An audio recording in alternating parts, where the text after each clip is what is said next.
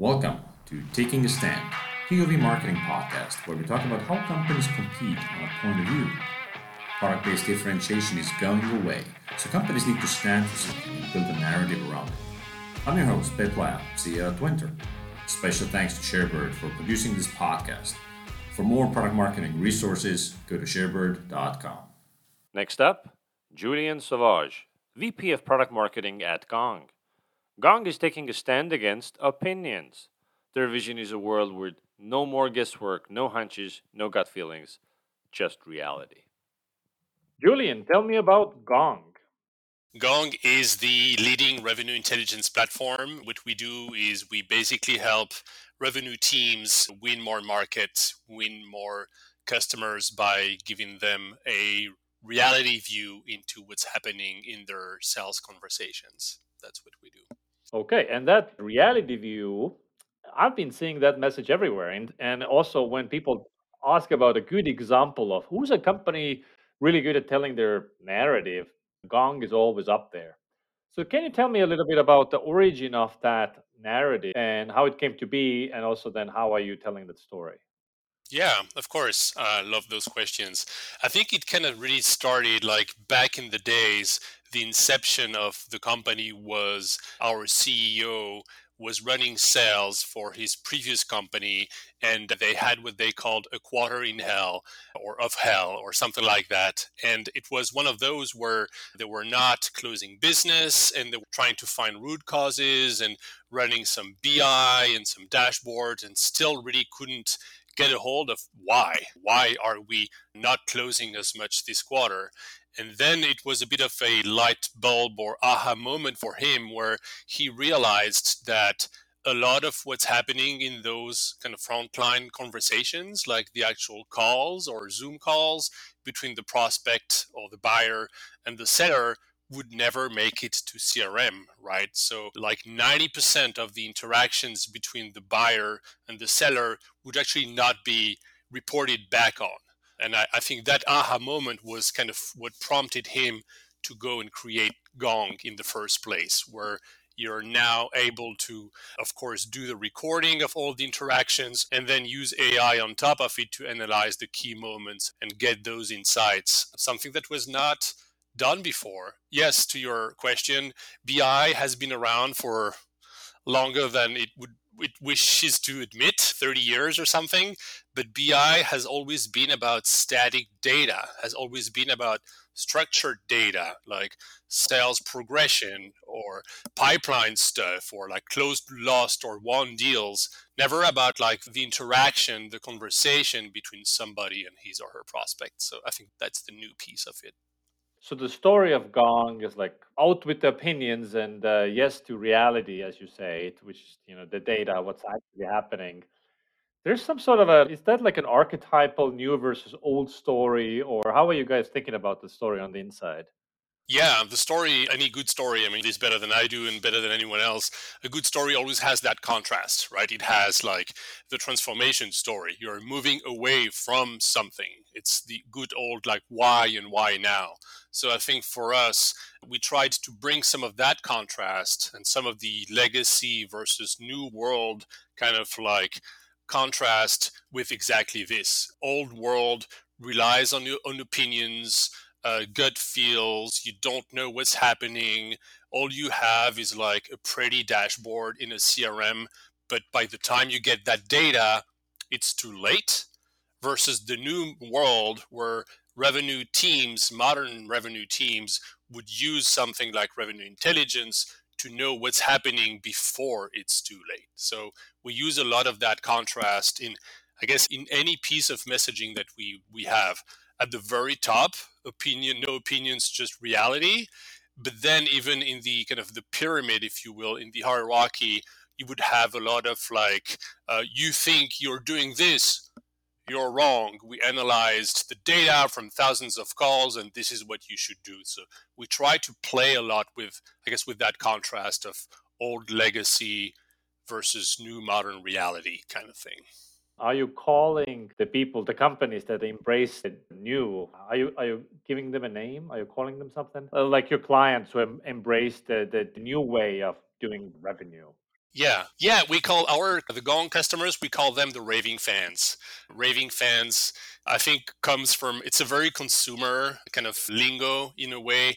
It comes from the fact that people really get hooked with Gong. We have crazy CSAT NPS scores. It's like as high as the iPhone kind of NPS, if you will, which is really rare for B2B SaaS companies and products. So that's how we call them, the raving fans. And then we have within that where think that's how we use it even publicly. We talk about that even on LinkedIn or any channel. If we have a post to say thank our customers for their vote of confidence, we would like talk about thank you raving fans. So it's kind of our brand for the Gong users and customers for sure. Who is Gong saying no to? So you guys are like the contrast between new and old, and you're trying to attract a certain type of customer.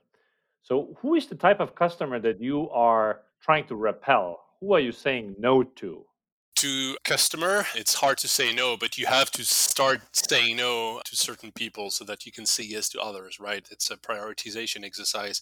I think for us, we start mostly with tech companies, right? Like people running their businesses, their B2B businesses using CRM. That's kind of the core ICP, if you will. And then a few years ago, maybe 2 years ago, before my time, I joined 6 months ago, we started expanding that to kind of like the cousins of tech. So we started getting a really good traction and success with telecom operators or financial services institutions, things like that. So I think we started by saying yes to mostly the tech innovators, and now we're kind of crossing the chasm. We're becoming more mainstream with companies that are not just like the Google and the Amazons and the tech players of the world. But of course, if you don't have a CRM system in place, or if you're against recording calls, which is very rare, a lot of people end up giving us consent, then that would be a barrier to adoption. So that's why we started with the innovators, and now we're going mainstream. So, as we discussed earlier, Gong is famous for its story. And so, you guys have done a pretty good job letting the market know about it. And Gong is about 500 people or so. How do you make sure that everybody tells the exact same story? Yes, that's a great question. It's not easy. I'm not going to lie.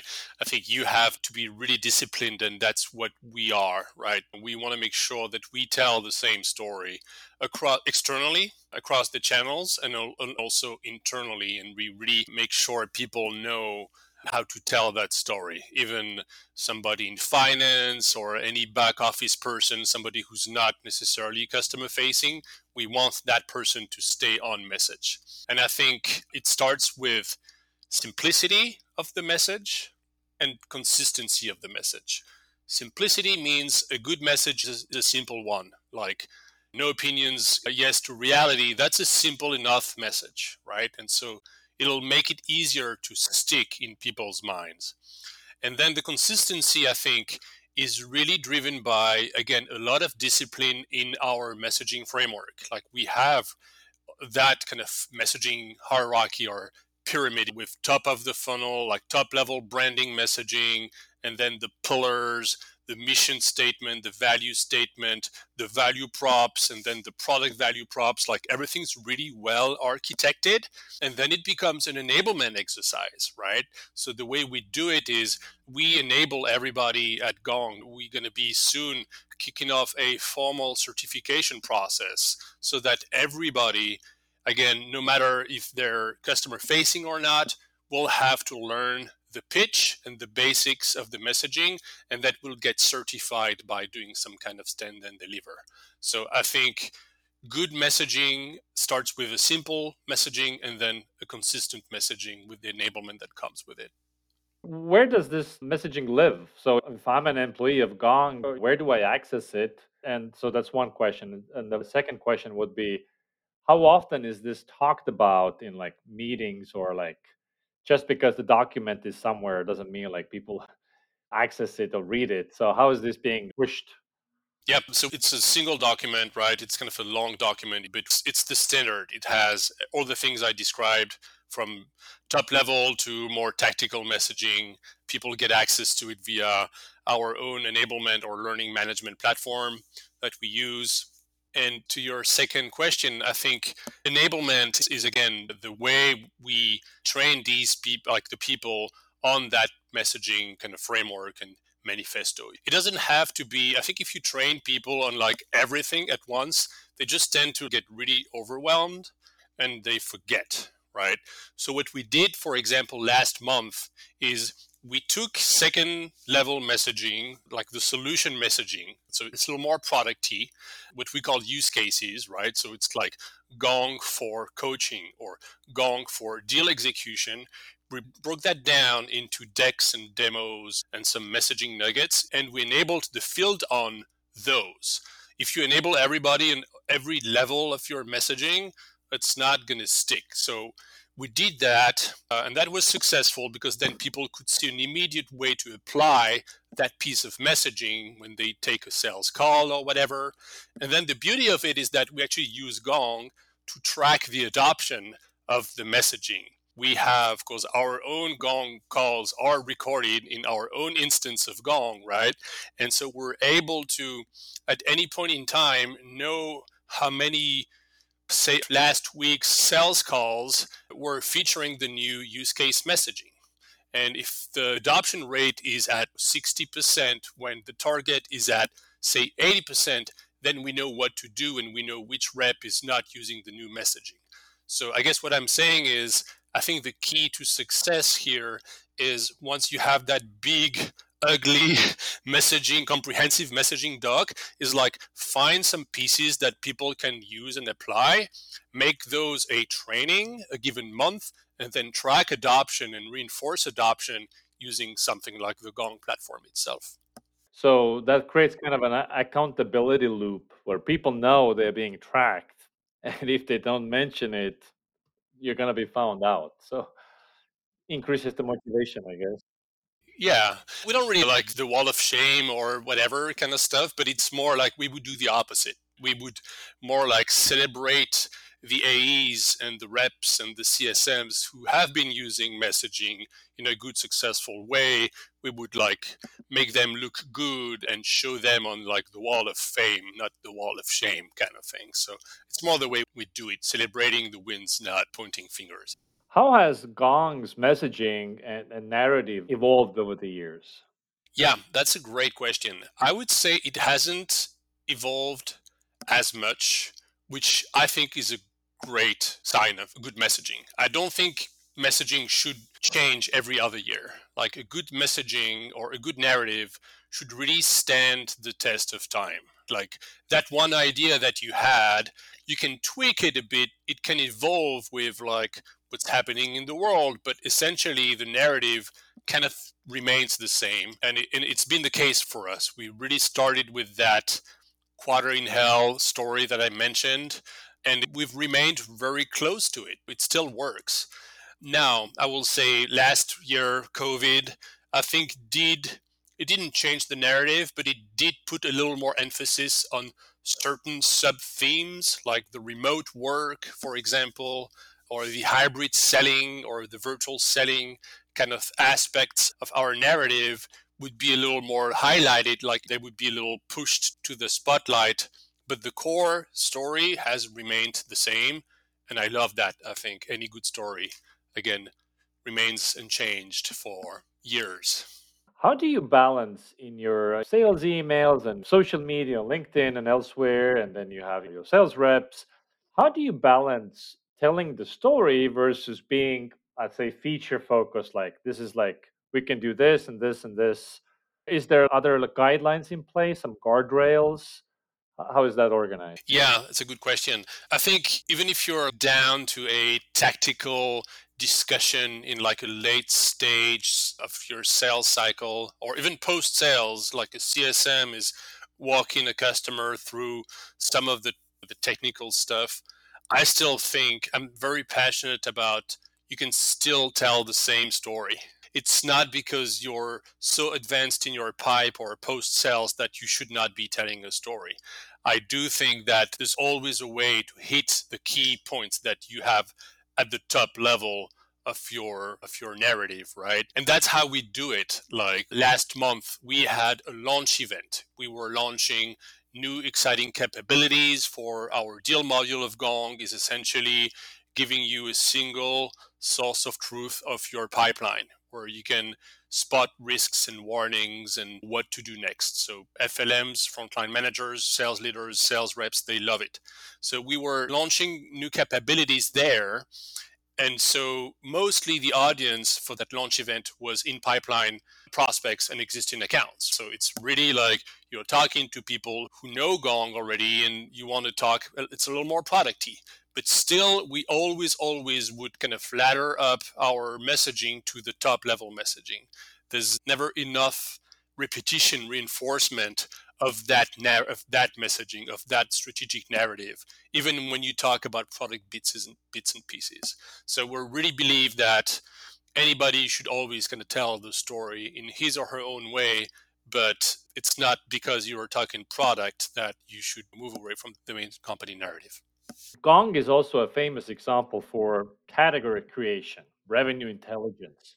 And if you go by textbook, you say then it says that you need other players in the category to be a category. So what is Gong doing to facilitate basically fostering your competition, that there are other players playing in this ecosystem? Yeah, I love the question. We're not doing anything actively. We welcome competitors, but it's not like we're gonna spoon feed them with messaging or ideas. I think it's just a market exists if there's a need. And I think new entrants, newcomers see the product market fit of Gong or of revenue intelligence, and that's why they enter that market. So it's organic. They see the success, they read the testimonials, they see the ROI stats and all the value statements, and they're like, oh yeah, there's something there, something untapped, so I'm going to enter that market. It kind of happens organically, I guess. But yeah, for us, we use all the tactics and all the tools to make revenue intelligence a space, to make revenue intelligence a thing. We have our own events about it where we don't really talk about product and Gong as much. It's more a celebration or a reunion of modern revenue leaders and CROs. We do, of course, things with Forrester and Gartner and the analyst firms to kind of further validate with that third party voice, validate revenue intelligence as a market on its own. And as I said, the devil's in the details. It's all about the proof points. It's all about the customer stories that we put out there, the value statements, all the things that show that this thing is not made up, it's real, and customers, raving fans, are having fun and success with it. So I don't know if that answers the question. Yeah. So for now, Gong maintains innovation advantage. You guys do many things that nobody else is doing. You have a strong narrative, and everybody else needs to differentiate from you, which is the beauty of being a category leader. But hungry competitors are coming. They might not be here today, but maybe 5 years from now, 10 years from now. So what kind of moats, defensive barriers is Gong actively building?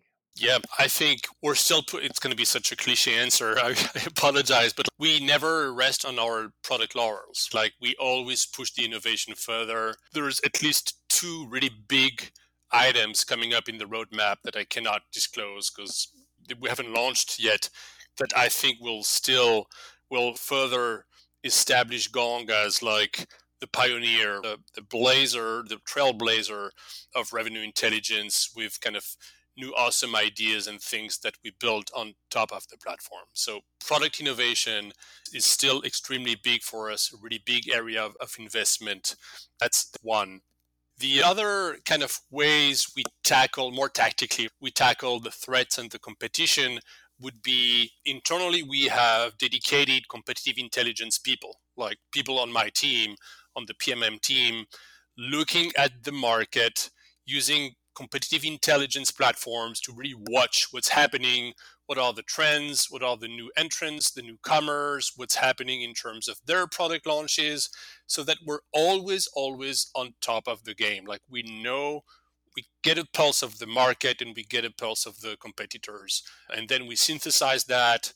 We have battle cards we send to AEs. We have more like exec reports we write up and we serve to our C-level execs. So I feel like we were at the tactical level, we're doing a really good job in staying ahead of the market and what the competitors are doing. That's a little more tactical. Yeah. So also tell me how, there's brand, there's positioning, and there's messaging. How are all those things at Gong playing together? They're playing really well. I think that's one of the secret sauces of Gong, right? First off, we're big, but we're not big enough so that we're completely siloed and everyone is doing one thing at a time. The marketing team is still very connected, I will say. So I think that helps a lot. We do have a director of brand. I own messaging, and we all report to the same CMO, Udi. At a high level, we work the brand and PMM. We worked, and Udi, the CMO, we work together on that top level narrative. Like if there's any mission statement, value statement, any refresh that needs to happen there, this is done in collaboration. And then, so it starts there, like MVV type stuff, mission, vision, value type of statements. Then we still work together on the key messages that go with that. And then that's where it splits in a way, where PMM owns messaging and positioning and all the narratives and all the sales decks and the demo flows and the narratives, when the brand people would own the visual identity of Gong with all the designs and all the assets that go there. So high level, we work very symbiotically together on the top level. And then when it gets into the words, it's PMM. When it gets into the visual identity, it's brand. That's kind of how we divide and conquer. I don't know if that's the best way to do it, but it seems like it's working so far. So I don't know how what you guys have done really to become number one case study or example for a lot of things. Strategic narrative and category creation, and Gong is like the prime example. So when you're telling your own story of those things, which channels are working the best for you to tell your stories? Yeah, LinkedIn is for sure the number one channel for us. I think there is something to be said about occupying many channels, but then at the risk of being a little like spread thin or like doubling down on one, two channels. But then, of course, you might lose audiences you would find on other channels. So, and that risk, that balance is a hard one to strike for any company, right? How broad versus narrow can you go? For us, we've always been extremely focused. And if anything, like I joined 6 months ago, I've never seen a company with so much focus. Like, focused is the one word that comes to my mind always within any department, in sales and in marketing and in post sales and in R&D, in product, anywhere. So because of that focus, what we did is, okay, well, we have a very defined target buyer, the CRO, the VP of sales. We land with sales. Then sometimes we expand to post sales, but sales is where we mostly land. And so, where do these people live? They live in LinkedIn because that's their job. They connecting with people and prospects, and they stalk people and whatever. So LinkedIn is the channel of choice for us. And that's where we really put all our wood behind the LinkedIn arrow.